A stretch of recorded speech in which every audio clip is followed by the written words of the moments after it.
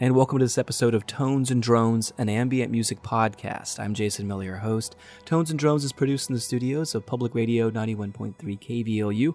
For more information about KVLU, simply go to kvlu.org. You're listening to the music of Chronotope Project.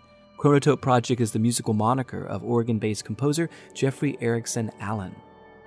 His recent album, Gnosis, is his fifth album for the Spotted Peccary music label, and his ninth is Chronotope Project. Jeffrey is a classically trained cellist.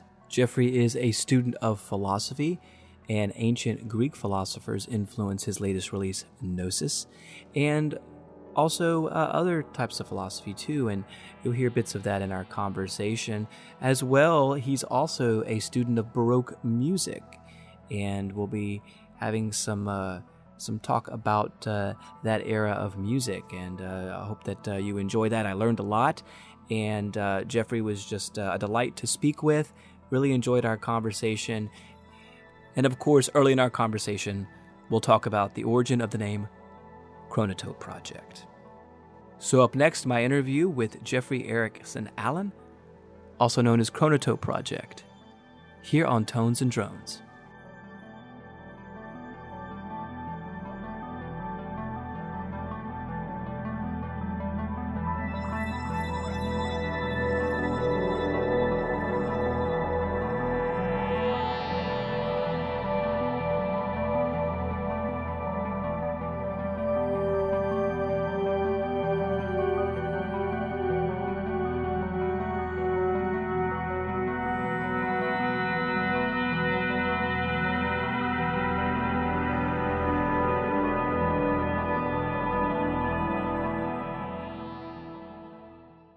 Jeffrey, thanks for being here on Tones and Drones. Hey, my pleasure. Nice to speak with you, Jason.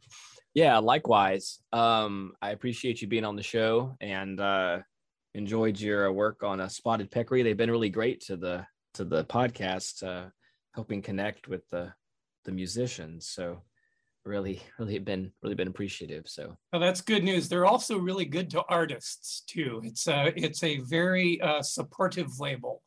Nice to hear.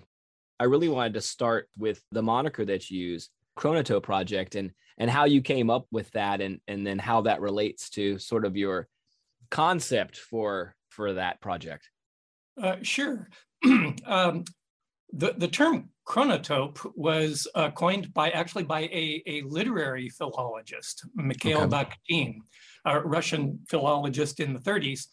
And he was looking for something that represented the intersection of space and time. So he derived his own word from the Greek chronos, time, and topos, space, to represent this kind of intersection of the two. And I thought that there was really nothing better that described my approach to what I was doing in the music. So I adopted it as my own. Okay. And what was that concept in the music that you thought would be a great way to tie the name and your compositional concept together? I think quite often in my work, you can hear something of this background of time, almost a sort of a ticking away of moments. And that's often represented through sort of the sequences and the ostinato figures that underlie a piece. Whereas space needs to be represented in a somewhat different ways. And fortunately, ambient electronic music offers plenty of vehicles for the representation of space. You know, the long delays and reverbs, the pads, the soft pads, and then you have something kind of that brings these together, and that's melody for me. And if you've listened to much of my work, you know that it does tend to be melodically based. Yep. And I often think of the melody the melodic component as representing what is most distinctively human. Okay. Whereas time and space are sort of more universal properties of nature. It's in melody that there's this sense of yearning and questioning. And that's a quality that's pretty pervasive in my music.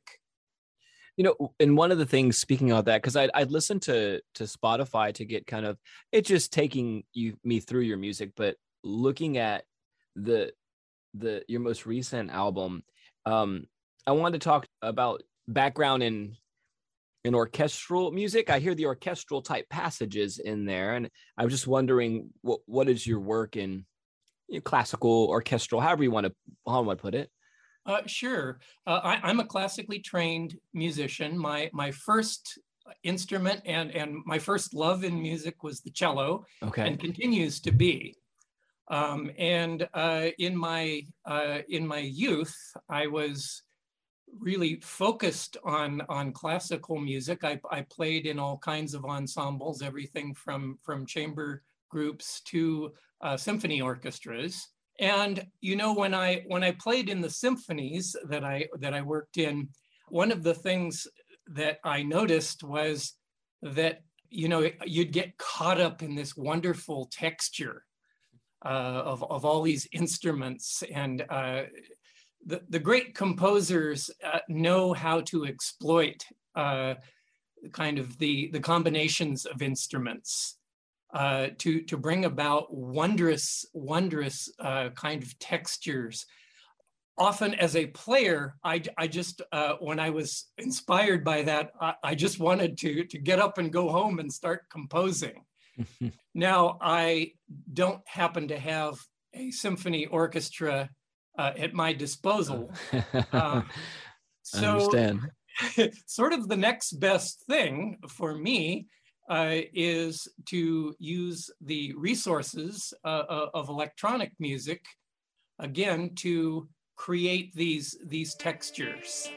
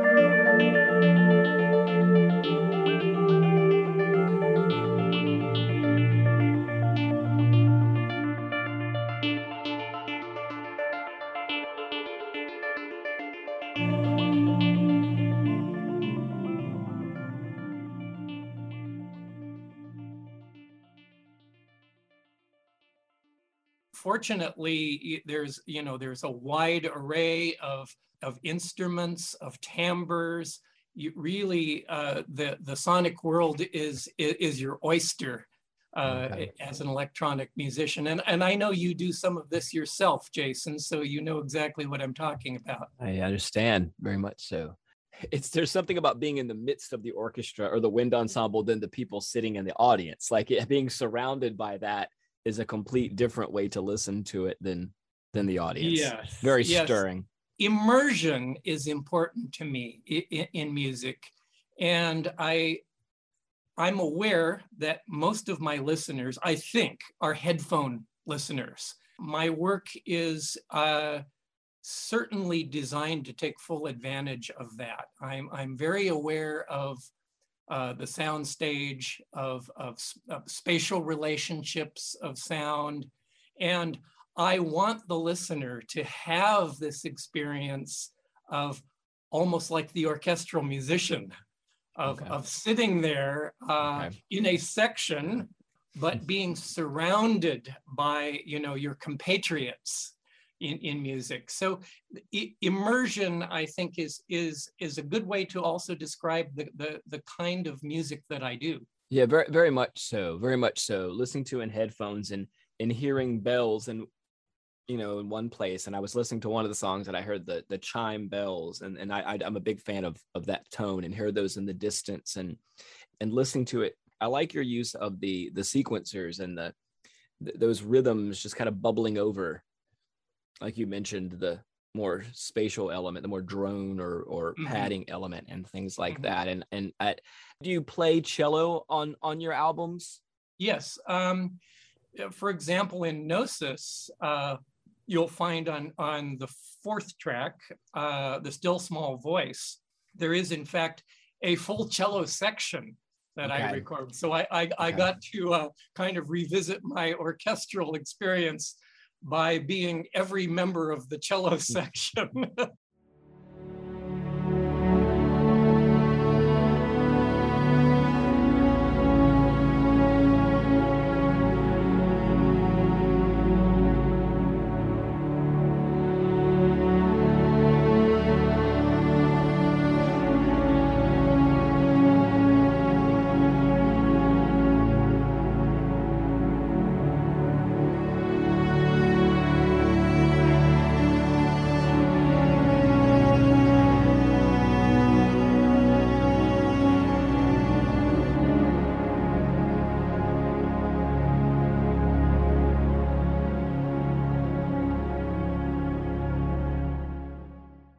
It's a point in the composition too, in which a broader lyrical sort of line is being evoked, and the cello, of course, is ideal for that.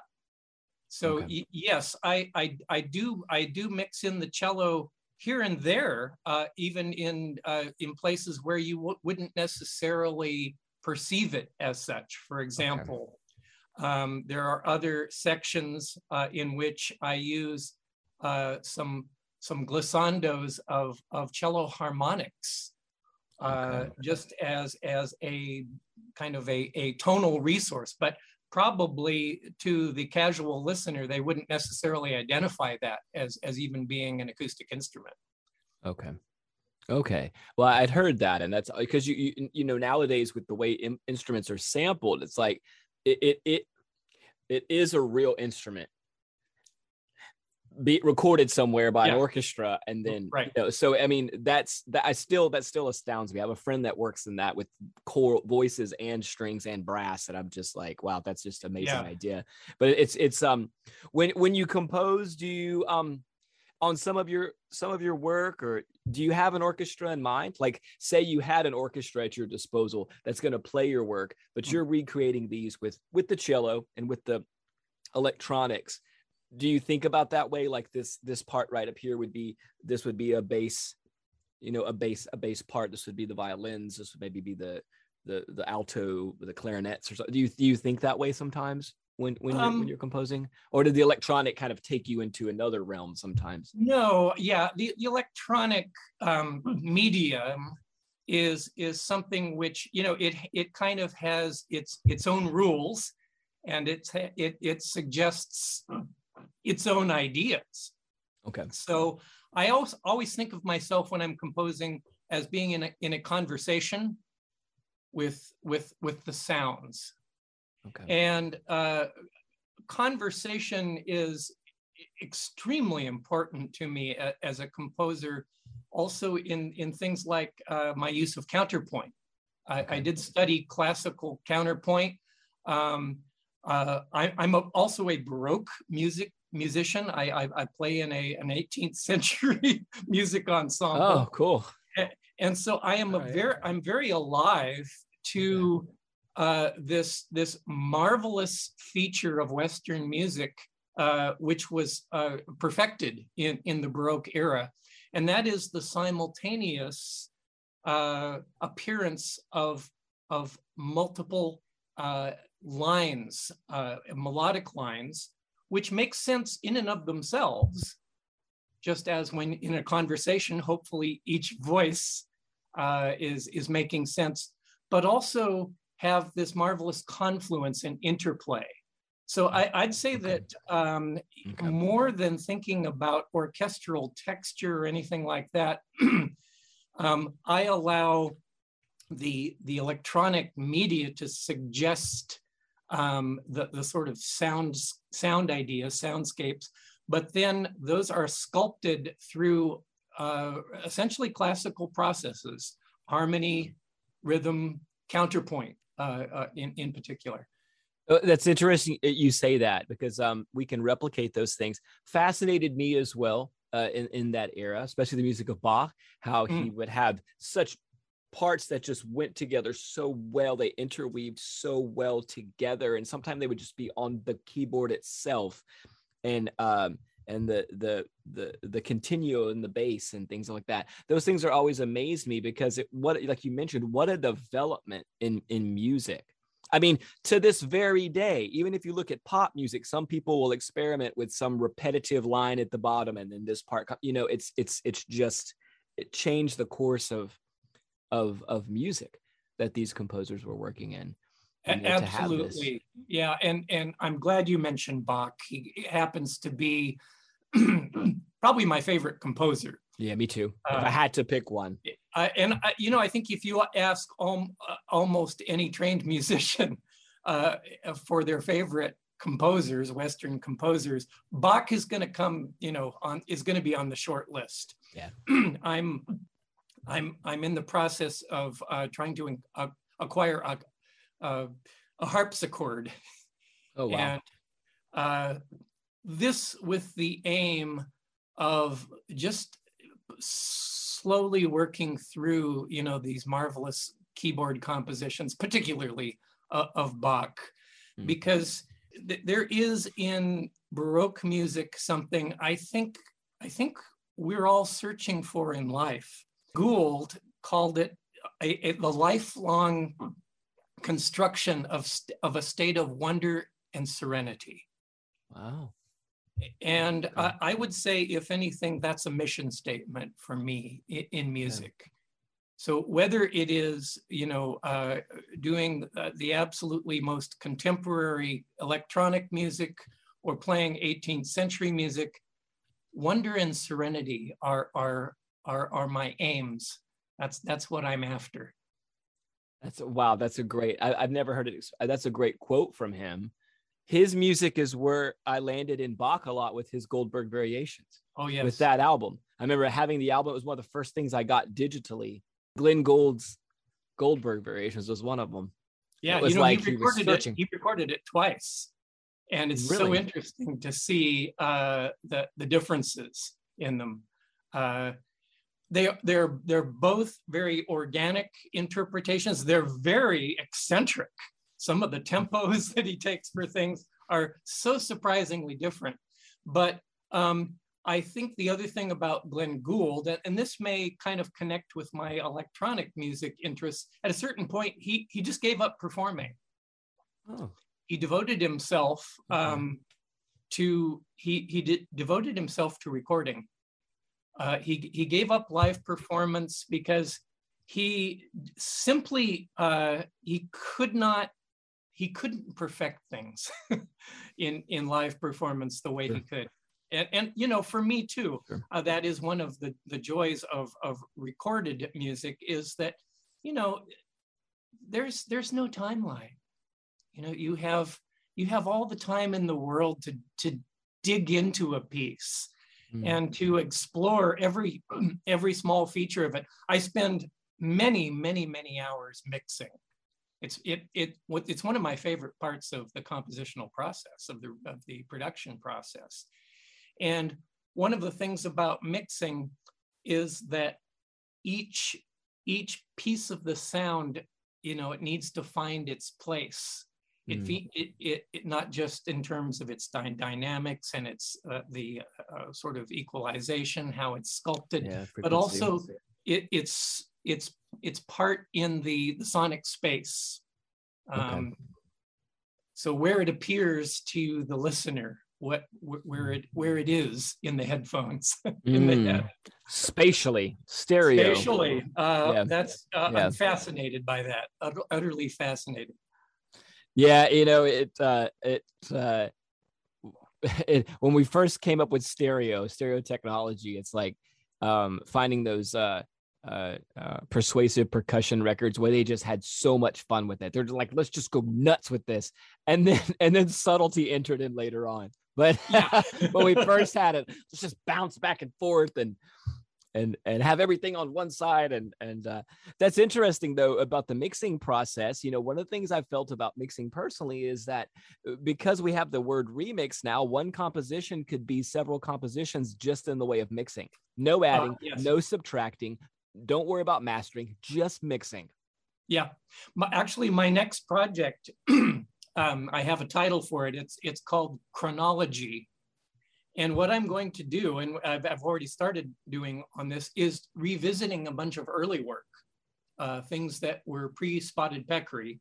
Okay. So this is my 5th release on Spotted Peccary. Okay. But before that, I released independently and then with another label.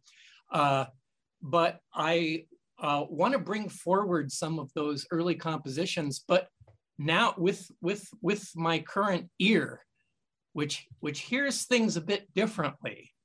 The ear needs always, of course, to grow. And I'm fond of some of these early pieces.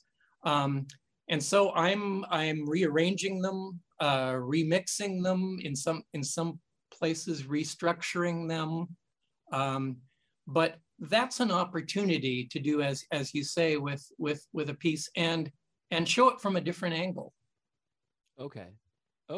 That's really interesting to go back and do that. I haven't really heard that process before, to go back and visit some works in a different, I guess, mixing space, I guess is how you would say it. Again, it's kind of a spatial thing.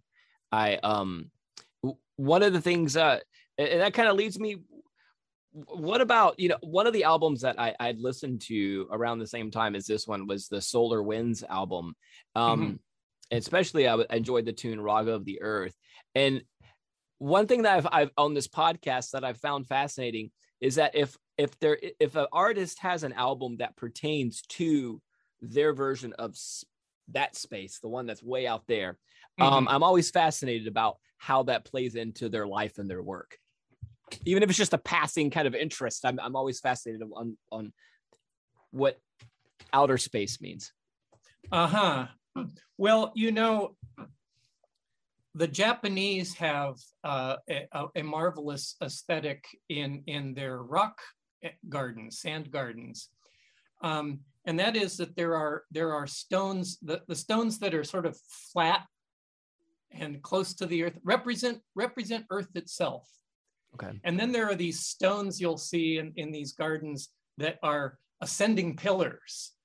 You know, they're reaching up, and those are the heaven stones. Okay. But then there must always be a third kind of stone, which is of intermediary height, and generally more organically shaped. And those are the stones that represent humankind. And so I actually often have these these very elements in my music. And I could give you an example from the current album, if you're interested. For Genosis, please. Yeah. So the third track, which is called Eidos, Realm of the Forms, is a reflection on Plato's theory of knowledge. And of course, when the piece begins, we do have this baseline of the sequential baseline of an ostinato figure, which is just sort of setting a sort of stage for the story or for the piece. But then essentially there are three different elements that play in counterpoint in this piece. The first one that you hear is the most melodic of the three, and this might represent the human voice, the questing voice. This is the question that, the great question of life, posing, what is this? Why am I here? What is this all about? And it has a lot of yearning in it, this voice. And it continues through most of the piece.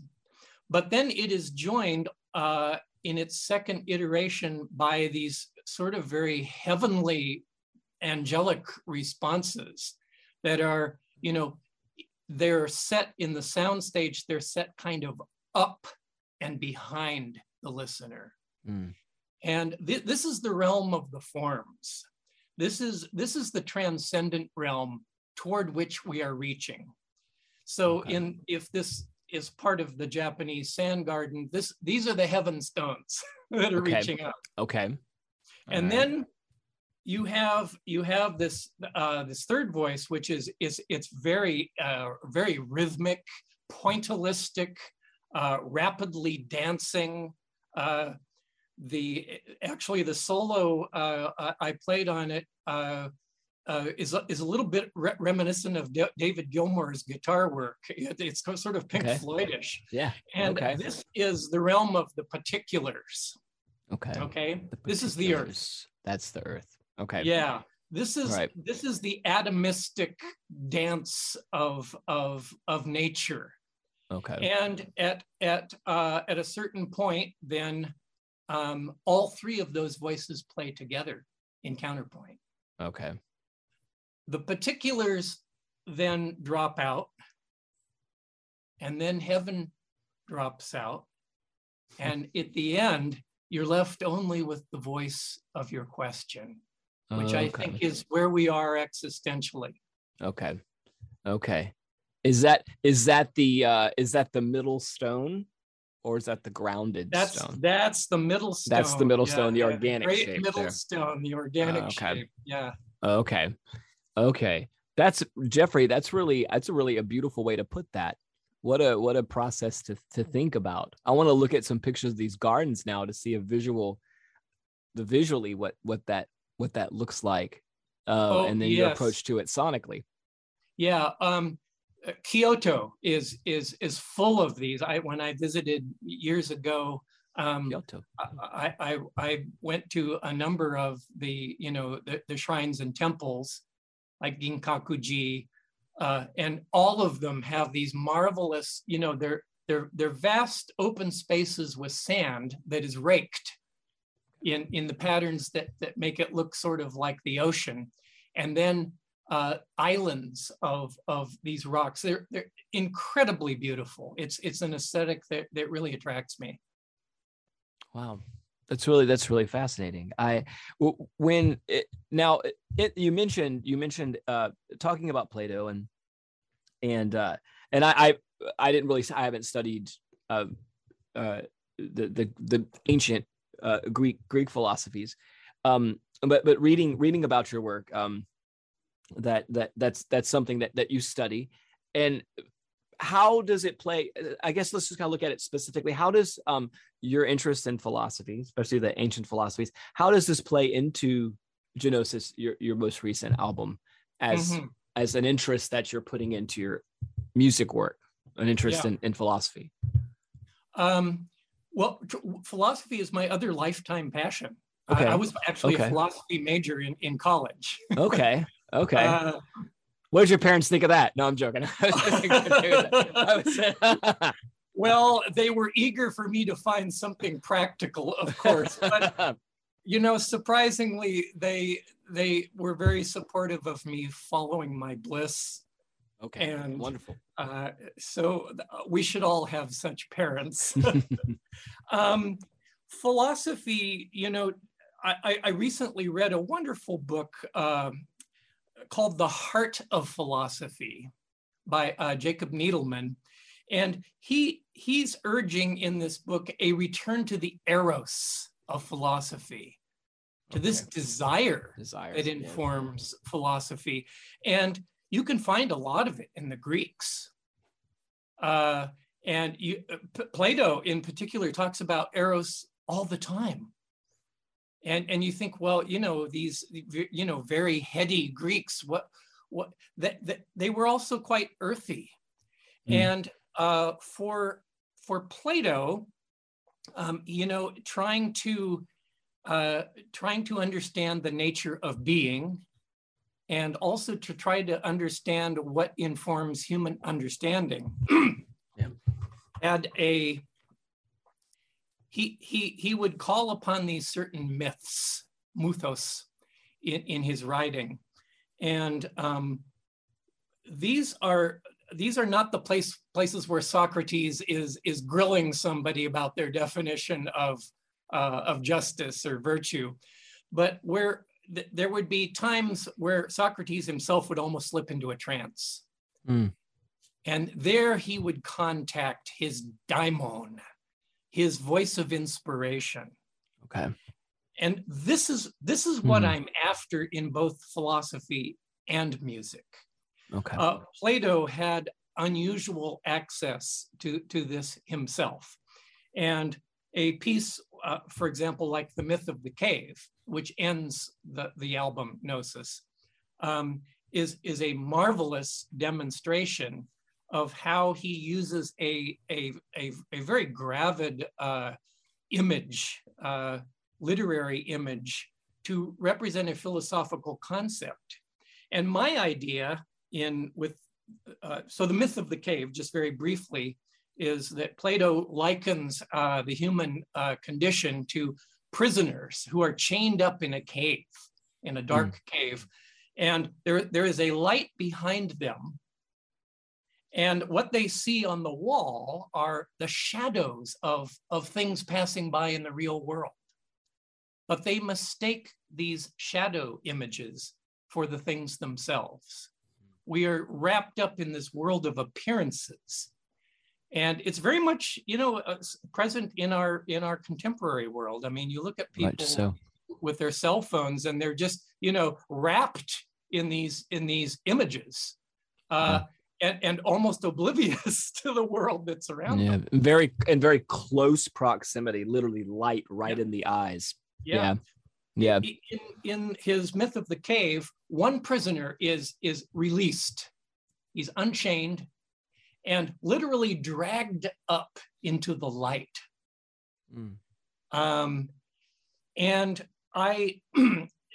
of course, when you first come up into the light, it's overwhelming. If you've been in the dark and you're only used to seeing shadows of things and not things themselves, it takes time for the eyes to adjust. So this, for Plato, was the idea of the world of knowledge, to see the light of the sun finally. And I wanted to represent this musically, because this, for me, is my way of bringing eros into this philosophy, is to give it a kind of a tangible sort of a basis, that an oral kind of experience of it that's immersive.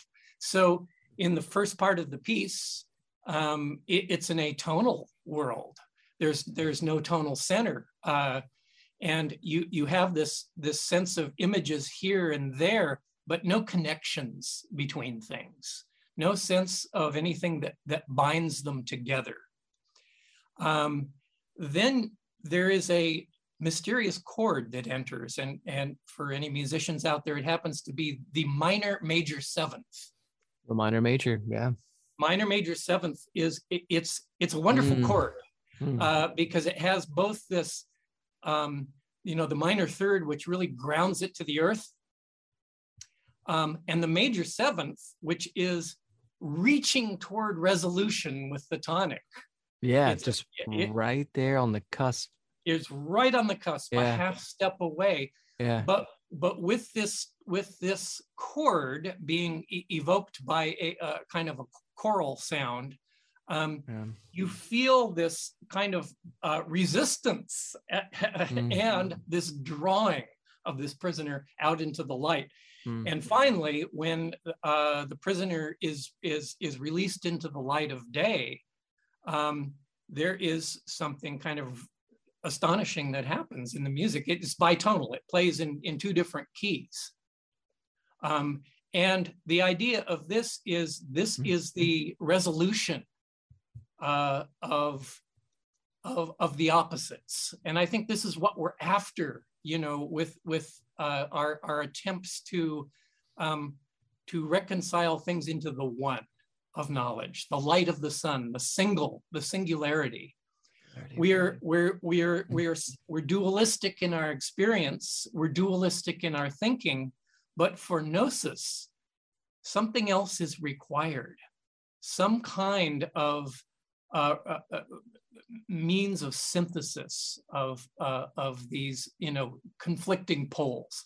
And so I represent that with, I have a brass choir and choir. I have strings that are playing in another key, and then these sort of swirling harp arpeggios that finally draw the piece up into a pretty dramatic conclusion. And that's, for me, a sort of oral representation of the myth of the cave. It gives me an appreciation of it for myself, a way to apprehend it. Whether the myth represents something that is true and possible in human life, I do not know. I have to be honest. I'm a seeker. I'm not a Platonist necessarily, but I appreciate Plato's great passion for exploring, the great questions. And here I do it through music, through the musical medium. Jeffrey, that's fascinating, because that you answered my question, because I was really looking for, philosophy I feel is a very important realm of study, and it acquaints you with a lot of different things. There's a lot of people that I know that are in the religious life, and their, maybe undergraduate work, or some of their work is in philosophy, and it leads itself to a lot of places. And I was curious how it leads to music, and I really appreciate you showing how it links to music for you. How does philosophy apply to music? Because it can apply to so many disciplines. And not just that, but also exploring it through a composition. The last composition on the album, the longest composition as well, which I always feel like the longer compositions allow for more of a trance type space to get in, and yet you're exploring it in several different sections to pay attention to, and that's just really just fascinating to me. And I've always been, in interval wise, I love the major seven, because it's the major seven chord is one of my favorite chords, the minor major, but the seventh is so interesting. It's yearning to get to the tonic, and it's considered a dissonance. Never really been one to me, but it depends on where you place it in the voicings. Is it really a dissonance? If they're side by side, or if they have a space between the root. And anyway, I just found that fascinating, the way you utilize that to explore the tension there. Dissonance really is only motion. Yeah, it's a state of yearning for me. Another one is the tritone. Either the sort of augmented fourth or diminished fifth. It's right smack dab in the middle of the 12-tone scale. And for many people, it is the most dissonant sounding interval, which means that it yearns a great deal for resolution. Yeah. Just as the major seventh does. Yeah. So music is this constant play between, tension and release. Yes. If you have only tension, only a state of tension, then there is no sense of, ultimately no sense of movement or resolution. If you have only these kind of harmonized tones that in no way attempt to move out of the harmonic texture, if you have only stasis, well, that's almost like a state of boredom. There's no motion toward. The Germans have this marvelous word, Sehnsucht, and we usually translate it as longing. But Sehnsucht really means it's kind of a longing, like almost a sort of homesickness. But where is home? And I would say that Sehnsucht is something that I evoke in harmony quite often, as a sort of tension release, but also as a way of placing the listener, placing the ego or the self in the journey of the sound. Okay. So, it's very important to me that music tells a story, and that story in some way is a universal story, something that others can relate to. For example, in Gnosis, there's a whole story that runs through the entire album, and it's the story of forgetting and remembering. You see almost immediately with the second track, which is called Lethe. Yeah, the river of forgetfulness. River of forgetfulness. In Greek mythology, this is where souls went to be cleansed of their memories of life before they continue on their underworld journey. And the idea, Plato again evoked it in a myth, the myth of and this place of letting go of preconception. It's an important sort of prelude to the journey of actually knowing something.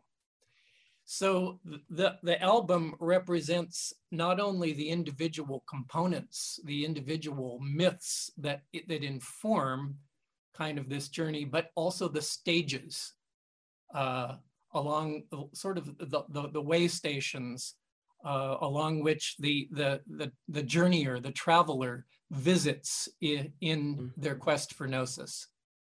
Okay. And the term gnosis, how is that? How do you define that?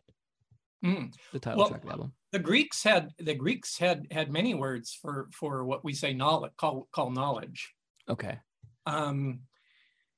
And gnosis represents to me the highest form of knowledge, embodied wisdom, in other words. Okay. It is different than the kind of knowledge that we're most acquainted with, which is sort of this atomic method of assemblage. Acquiring. Acquiring. I get this piece over here, I get this piece over here. And now I commit this to memory.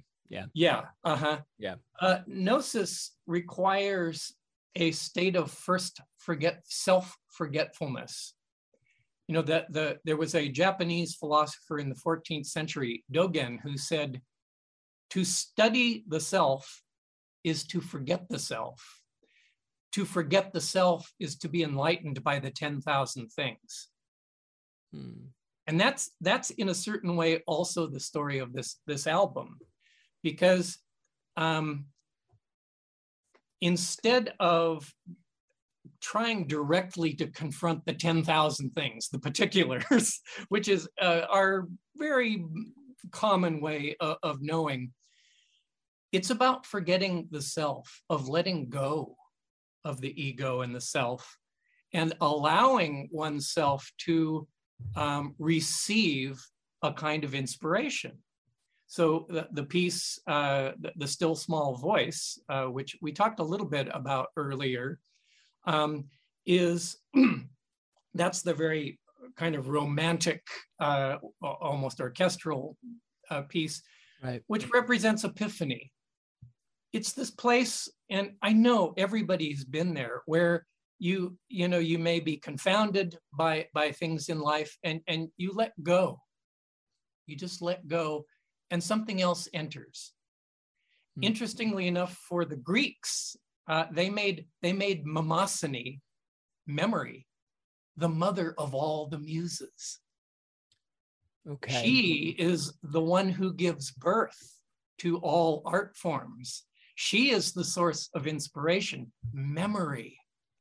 And to me, that piece represents a kind of sudden remembering that happens when you've made yourself very quiet.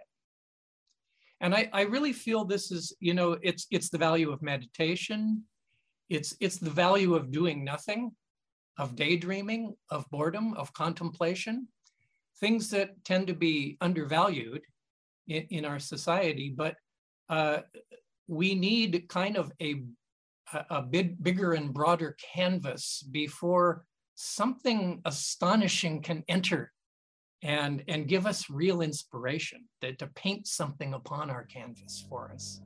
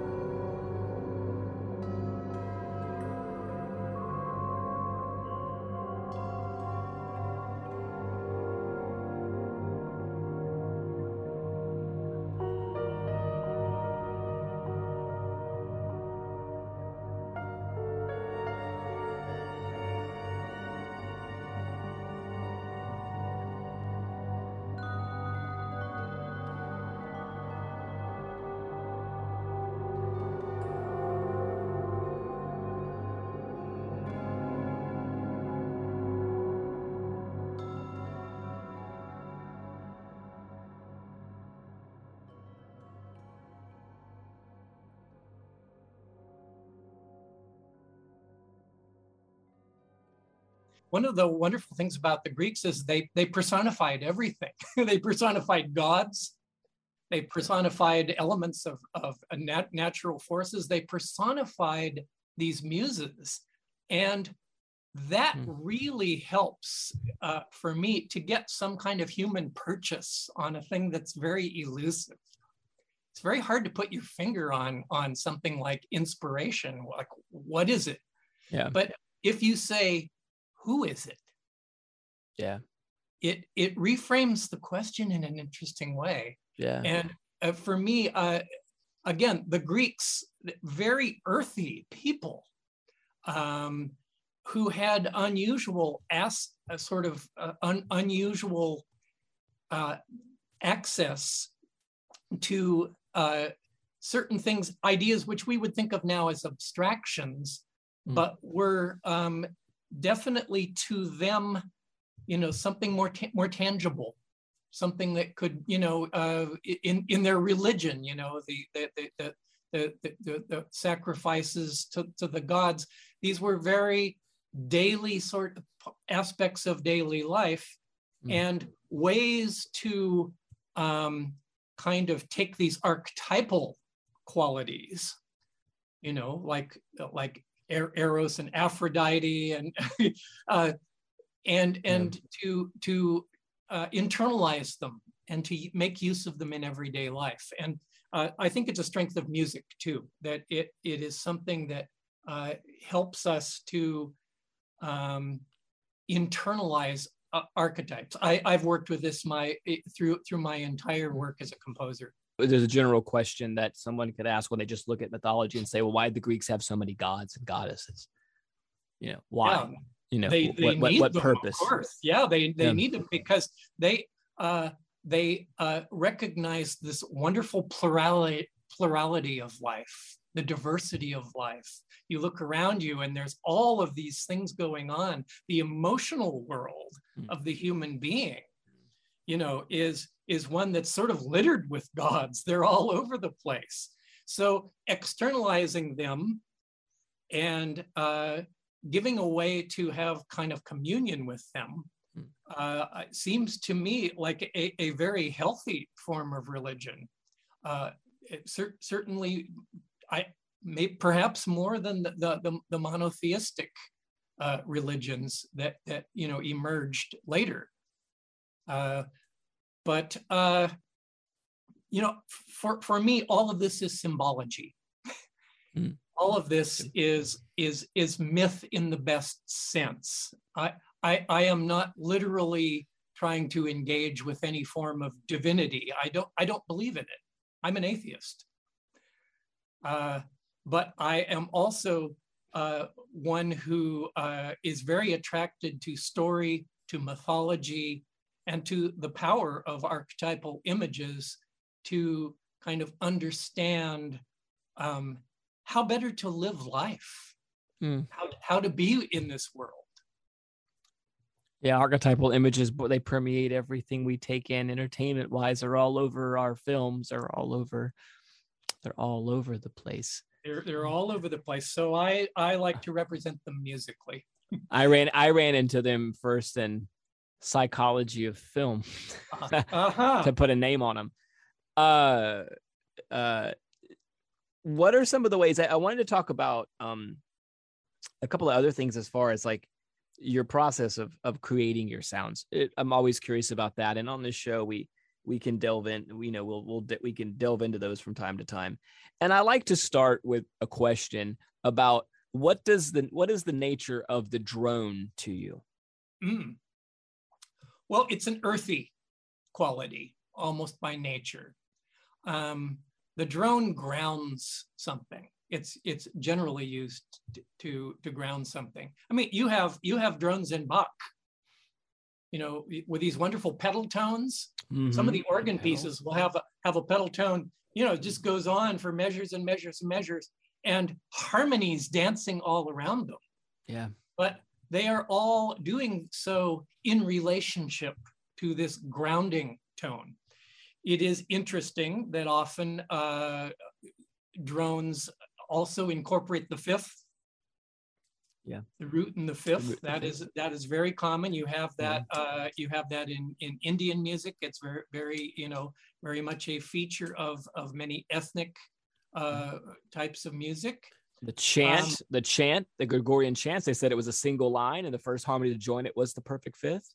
Yeah, fourths and fifths. Fourths and fifths were the only ones that were considered consonants. Interestingly enough, in the 9th and 10th centuries, the third and the sixth were considered dissonant tones. Really? Yeah. Wow. How about that? I did not know. So this is it's a culturally relative thing. And our ear historically has changed, but there's nothing eternal about any of this.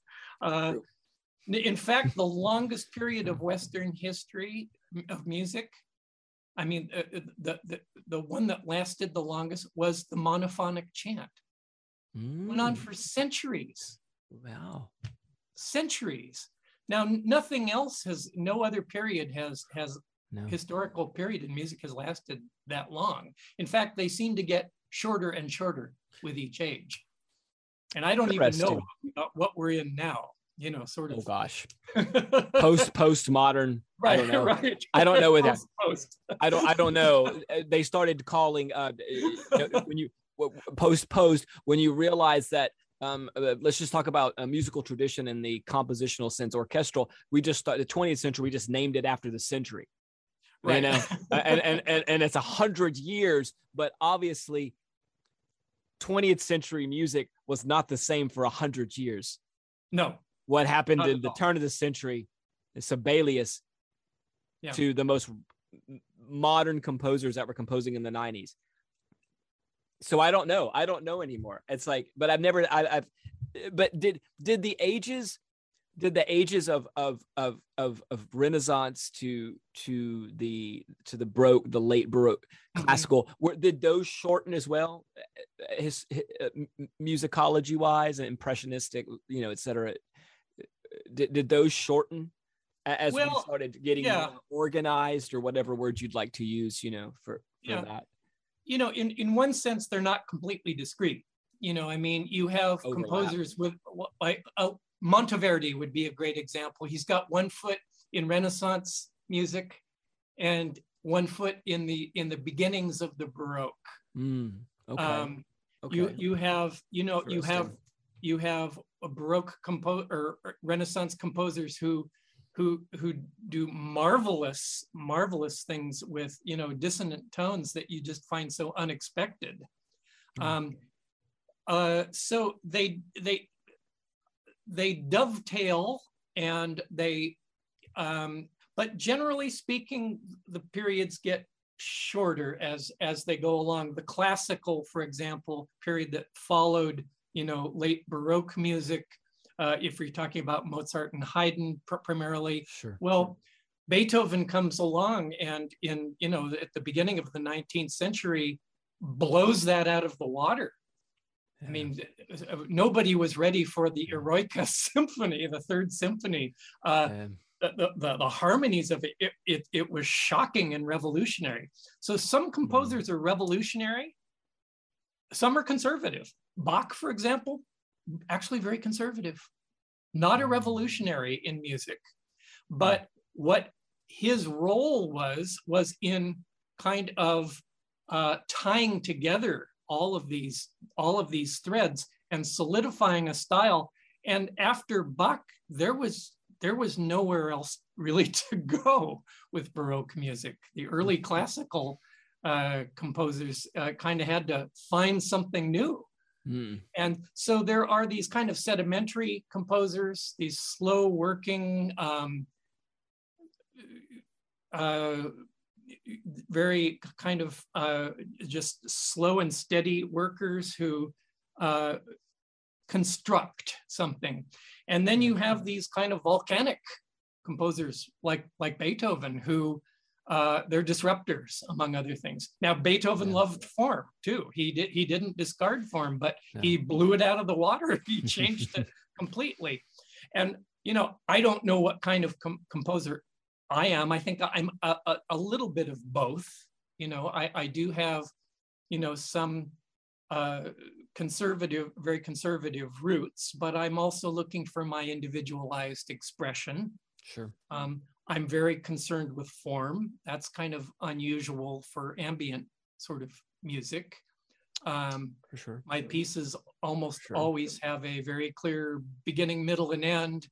They use some, if you're attentive to it, they use some classical forms. You can find sonata allegro, you can find rondo variations forms, all kinds of things that if you were looking for them, you'd certainly find them. But I think that I'm mostly engaged with with musical ideas. And also ideas that are suggested from philosophical, literary, and mythological sources. This puts my worlds together very nicely. That what Will said, in the concept, the album of a concept, the concept of an album, very well explaining it really makes you think about the composers and how they transitioned, how different ones stuck out, to lead the way to the next. It made me think too about, music doing now.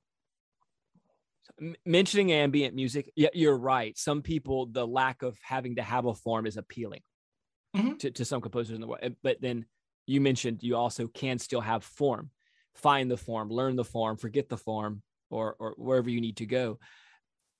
But looking at the nature of the ambient music, I think there also might be a way that an ambient music as a genre that's growing to explain what music is doing now. And I think that might be merging.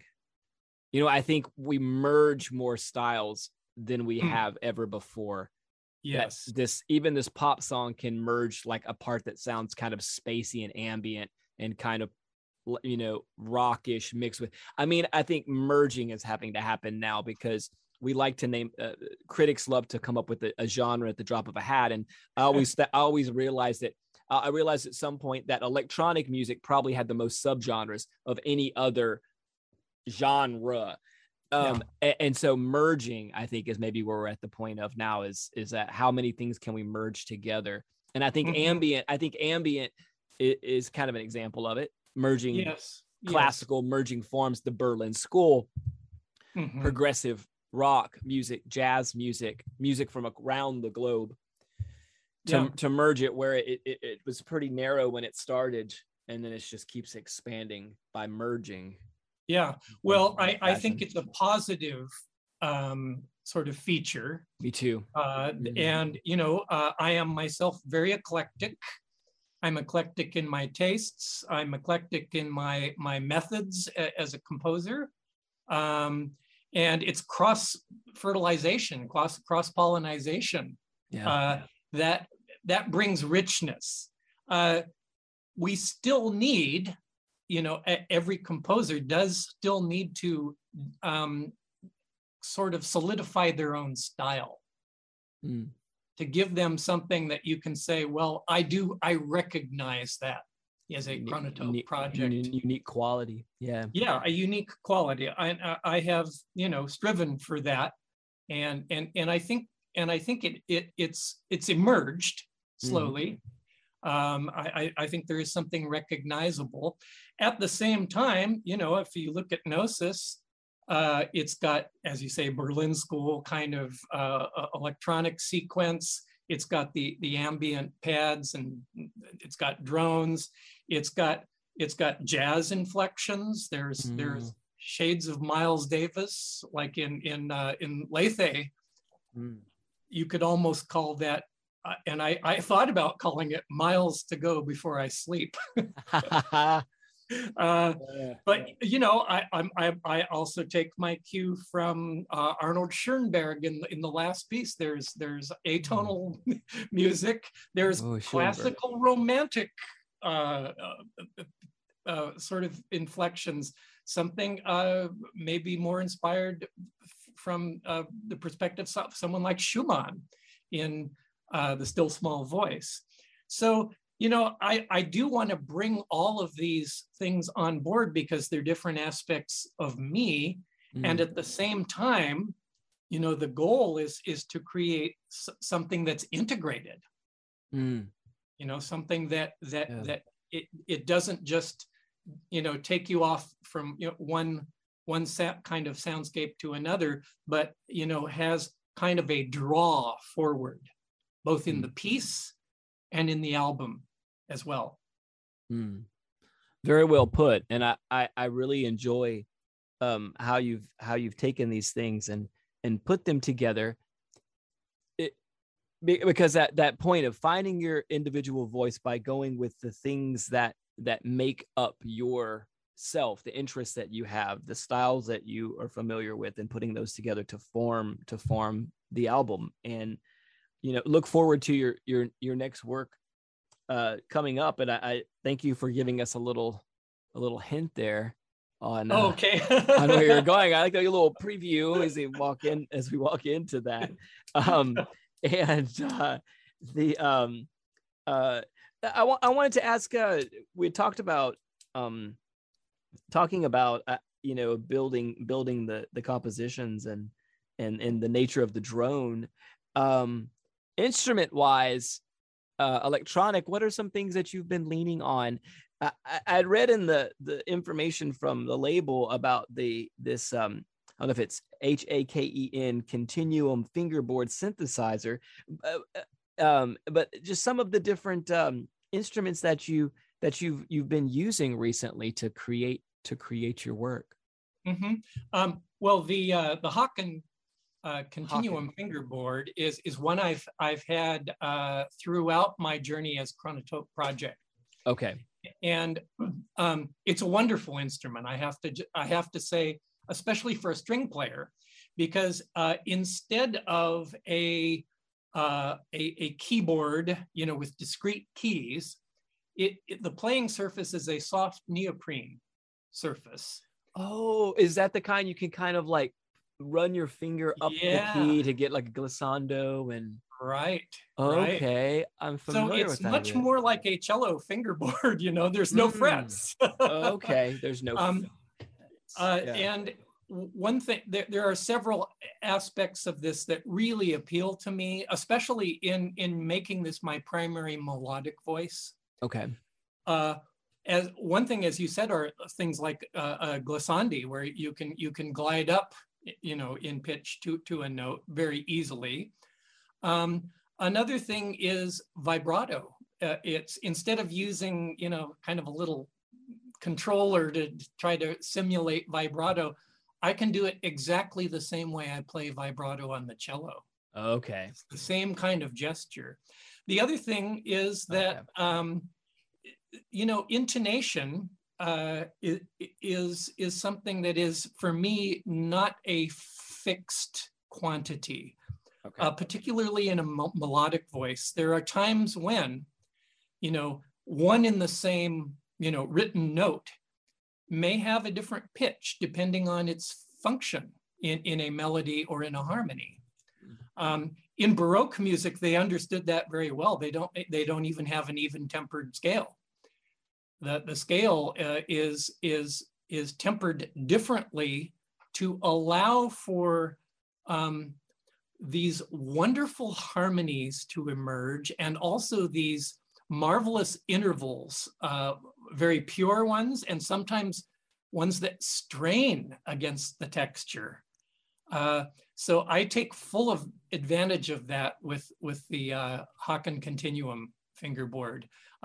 So it's an instrument I very near and dear to my heart.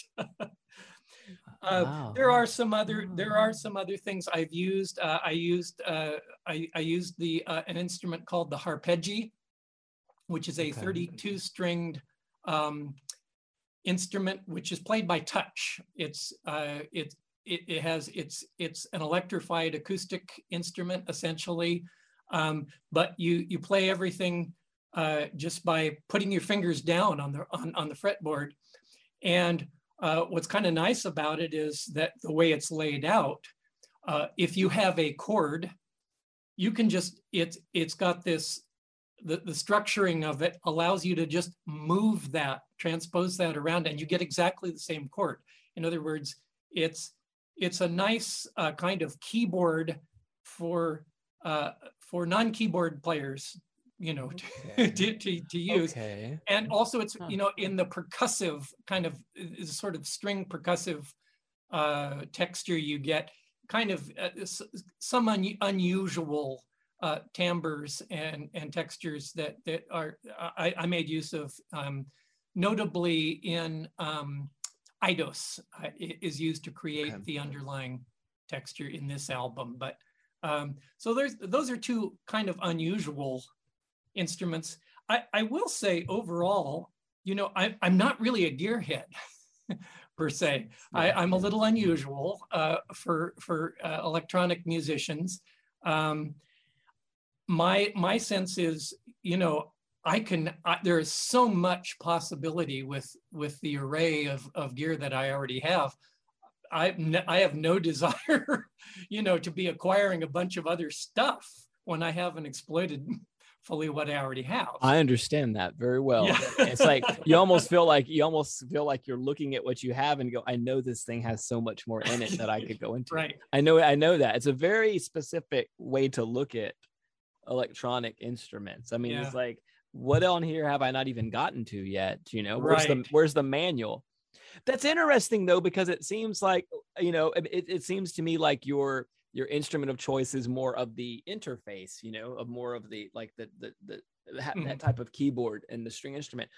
On the string instrument you don't have to pluck the strings are actually just pressed into on the arpeggi. On the arpeggi, yeah. They're tapped, pretty much tapped. They're just tapped. Like a tapping guitar, yeah. Yeah, like the Chapman stick. I remember that's an instrument that people might know where they tap the strings. Yeah, that's the same kind of. It's similar to it. Okay, I had a guest on the show that would play that from time to time. Interface. You can also, and I have used the EBow. Oh, I love the EBow. Which is really fun. You can also play the arpeggi with the EBow, and get some really, really great sustained sounds that are, more ethereal. Yeah. Oh my gosh. I love the EBow That's so fun. much. What a great invention somebody had yes. to make the EBow. I didn't realize how long it's been around too until this podcast. I didn't know it was as old as it is. It goes back a while. Yeah. You might think of it as something newer. Yeah, what a great idea to just have your string instrument instantly become long sustains without, with actually something again tactile on the instrument. It's really fascinating. The Jeffrey, thank you for being on Tones and Drones. You're welcome back anytime, especially you got a new album in the works, and I've learned so much, and I appreciate your generosity with sharing your music and your passion for philosophy and tying those together, and giving us such great music, and the new album too that we've been talking about, out on Spotted Peccary, and I really appreciate this. Thank you so much. It's this podcast has been a labor of love, and I'm very appreciative to those ambient artists and musicians that have taken time to be on here. And so it's my pleasure. I've enjoyed our conversation immensely. Exactly. And I'd like to ask you too, just some places to go and find your work. Are you on Bandcamp? Everywhere, pretty much everywhere. Yeah, Bandcamp, all the streaming platforms. It's widely distributed as a CD, as a physical CD for people who want to acquire it. Spotted Peccary is a good place to get it. Got it right here. Yeah. Holding it up for those of you, since it's an audio podcast, I am holding up my copy of the album so that I can read inside here and look at the artwork, which Daniel. And you found the booklet, right? And I found the booklet, and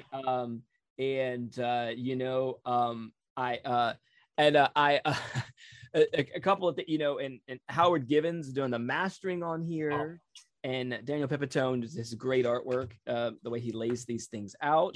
I really loved how you have explanations of the different parts in the booklet. I found that very informative. And a friend of mine, I think at this point, and a friend of this podcast, Deborah Martin, acting as the project midwife. Oh, yes.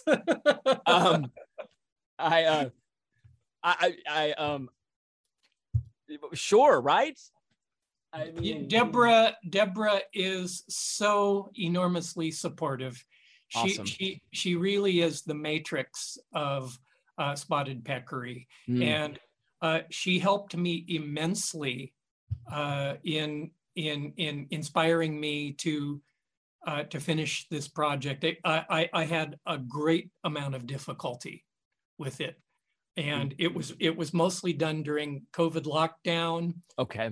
I actually, at one point, it was going to be called The Cloud of Unknowing originally. Wow. Wow. And I was in a kind of cloud of unknowing. And through some conversations with Deborah, she really unlocked for me some new direction. I in a very short order after having some conversations with her, I completely reframed the album. I restructured and changed the pieces. Suddenly I was on fire again. So just as Socrates thought of himself as a midwife for knowledge, I wanted to acknowledge Deborah as my midwife for this project. That's really wonderful. I didn't know about Socrates. What an interesting terminology.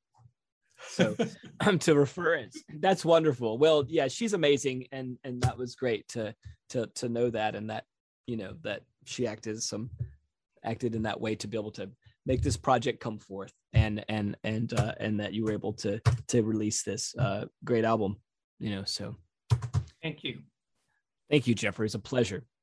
Absolutely, likewise. That's how we do it. There it is. I will I'll send you the links when the show is out, the podcast is out, and I cut in some music in our conversation to kind of flow, and I think we traced the album very well. So I was gonna ask, well, I can reach out to Beth, but there some of your other albums we'd love to have here at KVLU too, you know, file form or CD form even, because at KVLU we have some shows that play electronics, new acoustic music. We have a weekly show, and then we have I do a version of this. I have a radio version of the podcast. So the podcast made a radio show, Tones and Drones Radio, which is a place where we weren't able to have Hearts of Space on here anymore for a lot of different reasons after running it for decades. And so the radio show is basically just playing longer pieces from the artists that are on the podcast, and then just do a little bit the intro, a little bit of the outro, and get out, kind of Stephen Hill style, talk at the beginning, talk at the end, let it flow. So that we started that in September. So we have a lot of room for the music. So, you know, I always say anybody wants to contribute the music, we play it here at KVLU, since we have some shows for it, including a daily show. It's called The Quiet Hour. So, well, if you reach out to Deborah Martin, she'll send you physical CDs for everything that Spotted Peccary's put out. Nice. And that's all the most recent work and the best of my work. The others are certainly available streaming. And again, as I said, I'm working on this kind of, you know, redux of some of the early work, and that will be a physical CD. I don't know if Spotted Peccary will put that out or not. They don't typically do that kind of thing. They typically just do, you know, new original work. New originals, new work.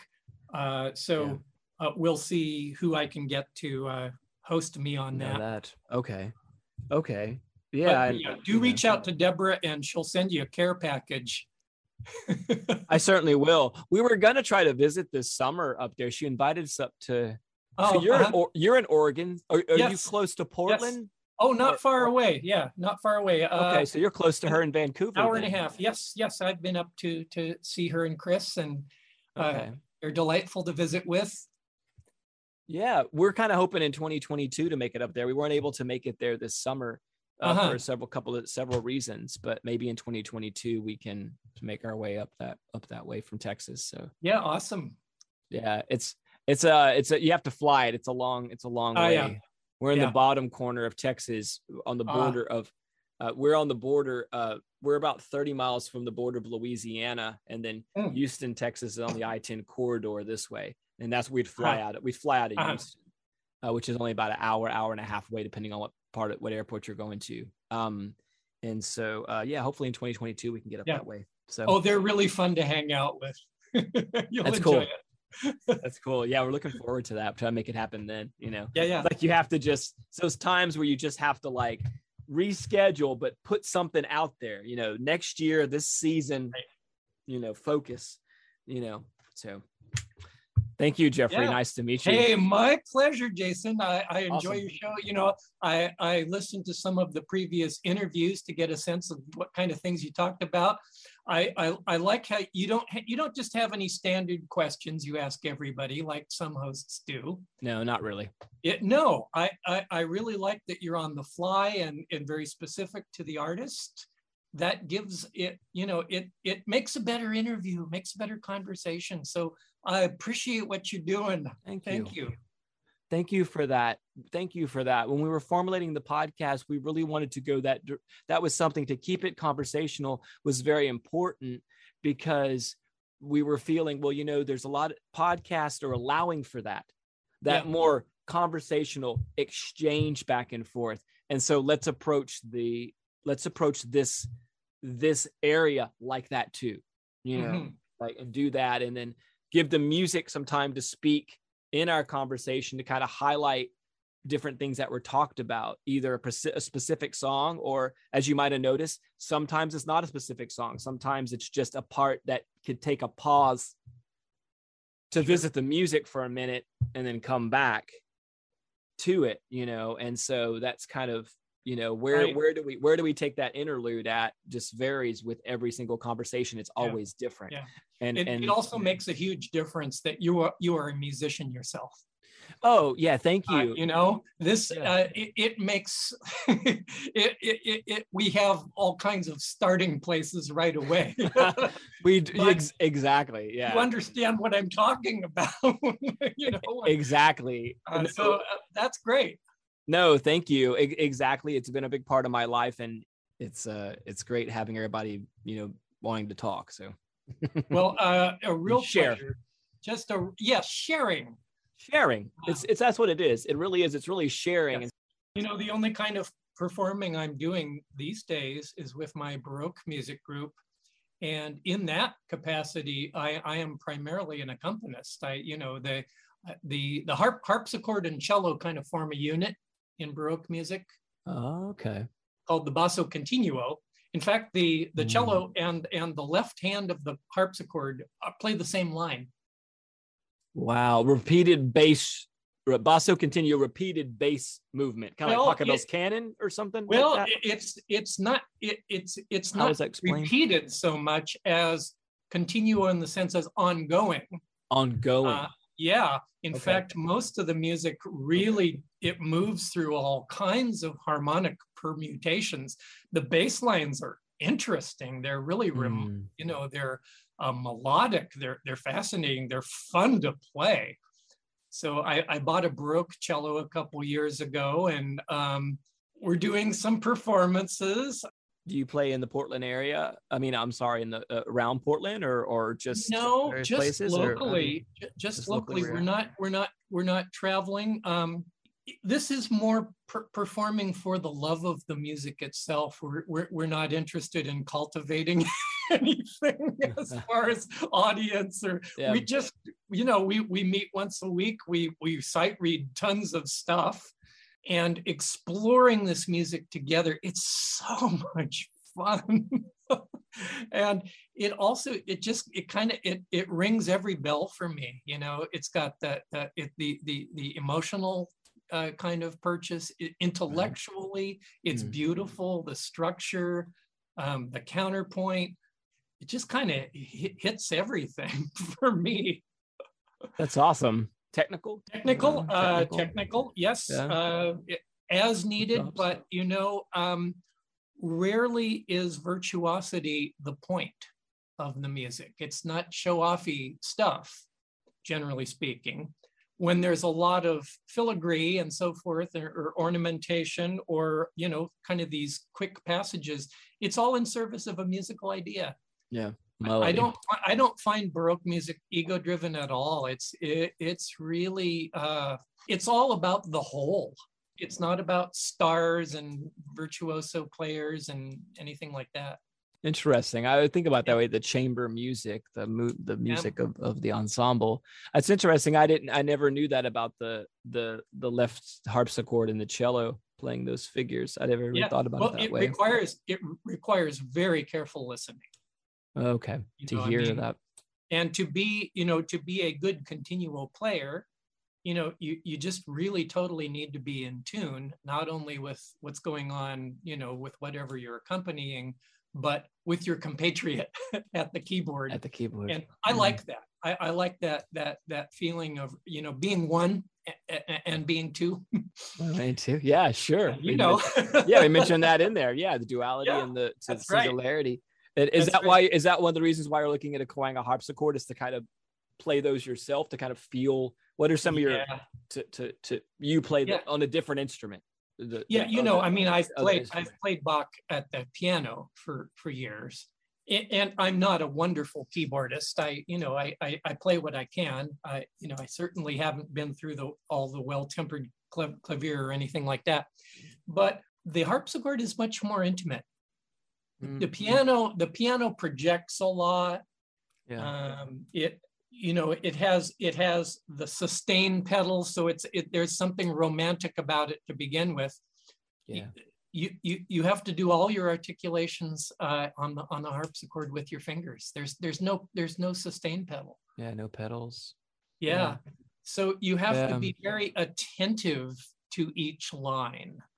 And I think that just hanging out with these wonderful compositions, even if I have to play things really slowly just to kind of enter their architecture. See, this is for my elder years. I'm retired now. This is my trajectory. It's toward conversing with, the worthies, if you will, both in philosophy and in music. That's awesome. Yeah, with the harpsichord too, I was curious. But it doesn't have a touch. Does it not have touch sensitivity? It's a one. The piano was like piano forte, right? It's like soft, loud. Yeah. But the harpsichord doesn't have that dynamic. It doesn't have that. When you press a key, it triggers usually a quill kind of plectrum that plucks the string. Okay. Now, when you let go of the key, the key is damp. That string is damped. So that's all you have. So when you want to play louder, in a sense, what you accomplish it by adding notes to the texture. Okay. So harpsichordists don't usually just play what's written on the page. They will improvise to the extent of adding or subtracting chord notes as the case may be. You can changing the articulation of the notes, long or short, also does affect the sense of loudness. But no, the only other thing that you have is registration. And that is that you can engage, if there's multiple sets of strings, you can engage them both, for example. Or there is also this kind of damping bar called the lute stop, which is really pretty. It's really nice for slow movements. So it quiets the whole instrument, and also just kind of, it makes it almost sound like a harp. Nice. So lute stop is something I'm especially looking forward to fooling around with. Stop. That's interesting. Yeah, that's very interesting, because I never heard that before. I wondered how they get softer. They use the lute stop to be able to literally physically dampen the strings. Yeah. What a great idea somebody had to come up with at some point. Oh, the Italians perfected the harpsichord. They were the great innovators, and the instrument I am interested in acquiring is of an Italian design. Okay. So we'll see how that goes. I have to try to figure out how to fit it in the studio. I imagine so. I bet they're heavy and bulky like a piano. And they don't have an upright harpsichord. They all have the baby grand or whatever, right? They never made a. Oh no, actually there's a lot of different designs. There's a virginal, which kind of spreads out instead of going out in front of you to the sides. So it's strung that way. Okay. And there are also spinets of different kinds. So they're smaller instruments. They have less, gumption. But I don't need a lot of gumption here in my studio. I'm pretty much just going to be doing this for my own amazement. And my wife is now studying piano, and I think at a certain point we'll have a chance even soon to play together. And she's going to be such a good keyboard player. I know she is. She sings in a choir, so has a good feeling for music. So I'm looking forward to that in our elder years. That's awesome. That's fantastic. One of our pandemic purchases was a harmonium. Oh yeah. Uh-huh. My wife always wanted one because she likes a lot of Kirtan music and and she always wanted one. I was just like, just order one. We're sitting here at home, just find one and have it sent in. Sure. And let's have one. Let's have a harmonium. Yeah. So you're doing some Kirtan music? And we do because she's a yoga instructor in Kundalini style, and so we do some. We take guitar and voice. Yeah, it's a groovy little instrument. I love it. Of Sanatam Kaur? Yeah, I do. Yep, she used to live here in Eugene. I did a little bit of playing with her, and what a voice! What a remarkable voice. So we performed together a couple of times, and I fooled around with improvising stuff on the cello to kind of move into that form. But I don't know the music all that well. It's kind of out of my scope a bit, but I did have that bit of immersion. And Sanatam, since then, her career has really taken off, and it's really fun to see where she's gone with it. Exactly. She's brought that music to a wider space. Yeah. Yes, she has. Yeah, very much so. Melodically and whatever the song forms. But in terms of melody, very sophisticated. That's the whole art. It is about melody. And then, of course, you're in concerts, you're inviting people to sing back things quite often. Yeah. And so it's participatory as well, and devotional. I understand that. There's a lot of heart in it. It's just filled with heart. And if I had leanings, sort of toward that religious or devotional, if I were devotional at all, I might find that very appealing myself. I think the Vedic philosophers had a kind of a belief that especially Sanskrit syllables were in some way endemically related to the things that they were to represent, that the language was, very kind of close to the ground. I don't believe that's actually true.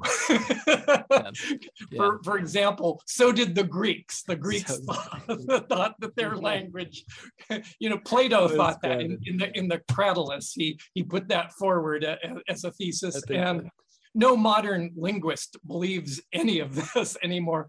But to feel that you do have a connection with these syllables and sounds, I think does inform that kind of sense of devotional qualities that the music has, and that's all that's important. Who knows? Exactly. There's the mystery of it. the great mystery.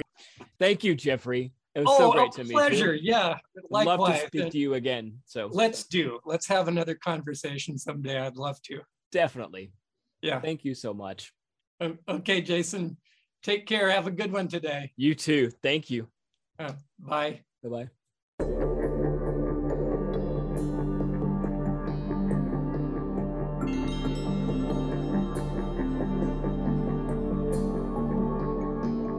Thanks again to my guest on this episode of Tones and Drones, Jeffrey Erickson Allen, also known as Chronotope Project.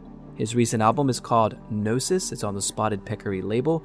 You can find out more information by visiting his website, chronotope-project.com. themusicproject.com and also spottedpeccary.com.